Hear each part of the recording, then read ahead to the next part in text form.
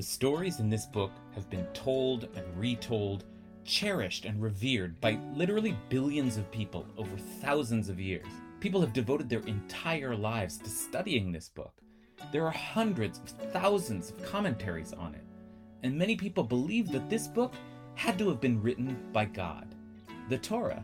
What's so special about it? Why is it so mesmerizing, and how has it managed to capture the human imagination for millennia?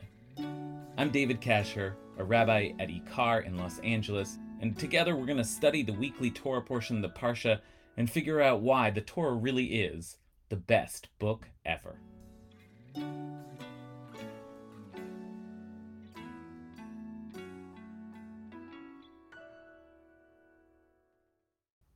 What causes a renaissance? Why do certain periods in history seem to be erupting with cultural productivity while others are relatively quiet? When does a golden age begin? In chapter 21 of the book of Numbers, after 40 years of desert wandering, we suddenly detect the stirrings of a cultural awakening. We're only given snippets, just the slightest clues of what might be going on, and none of them are easy to decipher. But we can identify, in this one chapter, the birth of at least 3 distinct forms of literary expression among the people of Israel.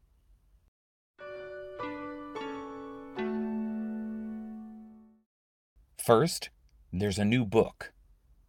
The Torah has referred to itself as a book, of course, already in its 5th chapter. Zeh Sefer Toldot Adam. This is the book of the generations of humanity. But this appears to be something else. After mentioning that the Israelites' passage through a region called the Arnon took them between the territories of their 2 enemies, the Torah states, "That is why the book of the wars of the Lord, Sefer Milchamot Hashem, speaks of Waheb ben Sufa and the wadis of the Arnon." What is this book of the wars of the Lord? No one really knows, but the Ibn Ezra of 12th century Spain tells us that it was a book distinct from the Torah. Nachmanides of 13th century Spain imagines it belonging to a particular genre of writing characteristic of the time. Shayu bedorotahem, in those generations, anashim chachamim kotvim besipur milchamot gedolot. There were wise men who would write stories of the great battles. So we presume that the book is some record of military history. Its exact purpose is unknown, and we only hear a fragment of its content, which the commentators struggle mightily to make some sense of. But one way or another, we see that books are being produced. Writing is now not only the province of Moses and not only used to record the word of God. The people have taken up the quill and begun to document their lives.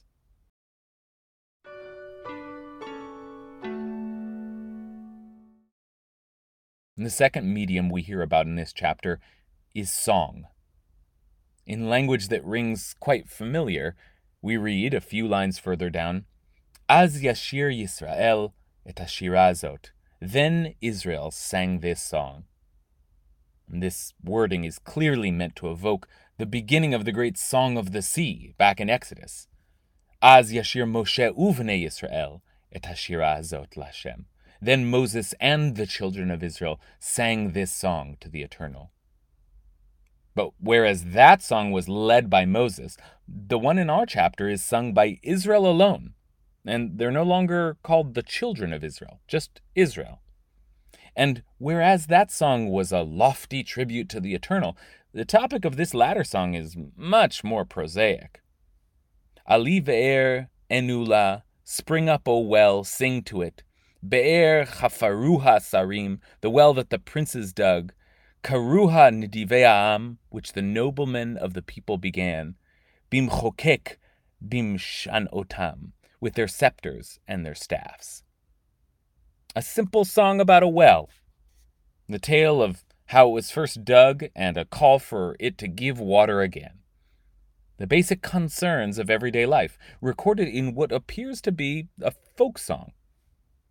As the French medieval commentator, the Bechor Shor, describes, The very practical message of the song is as follows. Israel sang the song Machmat Simcha, out of happiness, Ki ne'afchu mimavet lechaim, because they had been taken from death to life, for they feared they would die of thirst, they and their cattle. Okay, nothing too surprising about the themes here. Thirst in the desert, the struggle to survive, a careful accounting of people, and even their livestock. What's surprising is that the people are beginning to compose poems and songs to chronicle their life experiences, and even, perhaps, to entertain themselves along the way. Music, like writing, is no longer confined to the realm of the sacred, nor is it solely composed by the priests and prophets. We're beginning to hear the voice of the people in song.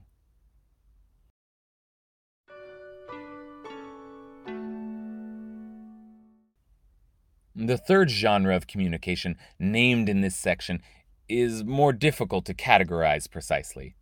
It's called, in Hebrew, the mashal. We read towards the end of the chapter that the composers of mashal would recite, Al Kain Yomru Hamoshlim, come to Heshbon, firmly built, and well-founded is Sichon's city. For fire went forth from Heshbon, flame from Sichon's city. Like the book, the mashal will take written record of Israel's history, including, in this case, its epic battles and conquests. Like the song, it will use techniques of verse and rhyme. But the mashal is a unique form of expression, meant to convey more profundity than prose and more wisdom than poetry. We often translate mashal as proverb, and indeed, this is the word that titles King Solomon's Book of Wisdom sayings, Mishle.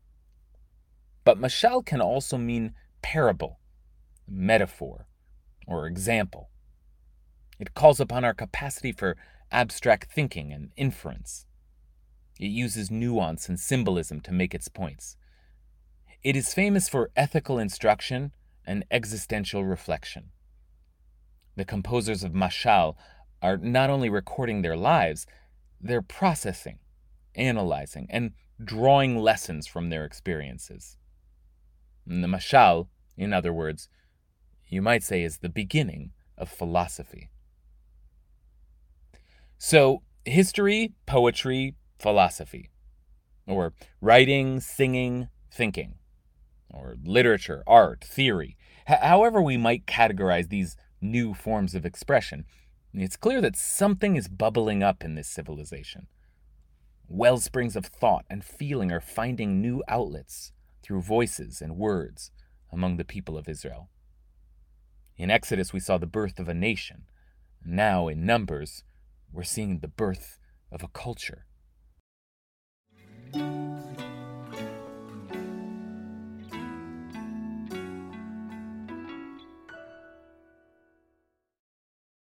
And what's causing this sudden vitality?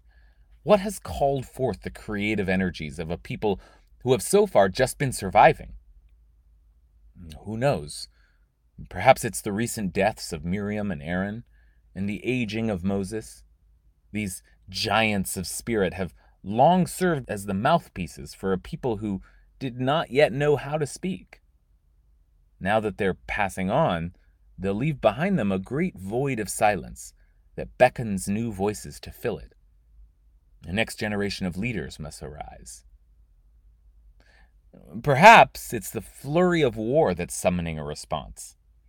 It seems no coincidence that the three new forms of media in chapter 21 emerge in the midst of three major battles that frame the chapter. Times of great conflict and violence are often accompanied by rich artistic productivity, whether in protest, critique, or just the distraction of entertainment. Art is often the release valve for the pressures of war.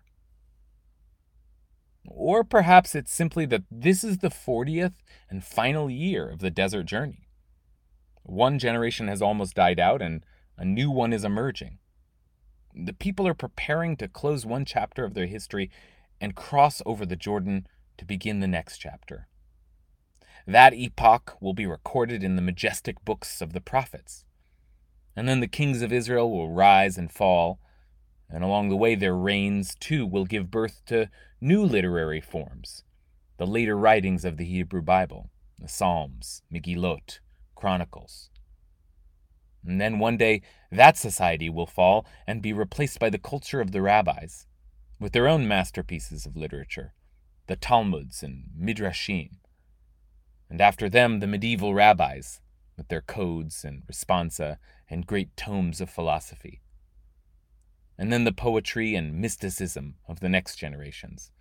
And then the polemics and commentaries of the ones after that. And then the scientists, the novelists, and the political agitators of the modern period. And the screenwriters and comedians of our own generation. And on and on. The genius of Judaism continues and changes form. In every generation, this culture is both extended and reborn. And maybe, just maybe, the earliest roots of this grand tradition first took hold in Parshat Chukat in chapter 21 of the Book of Numbers.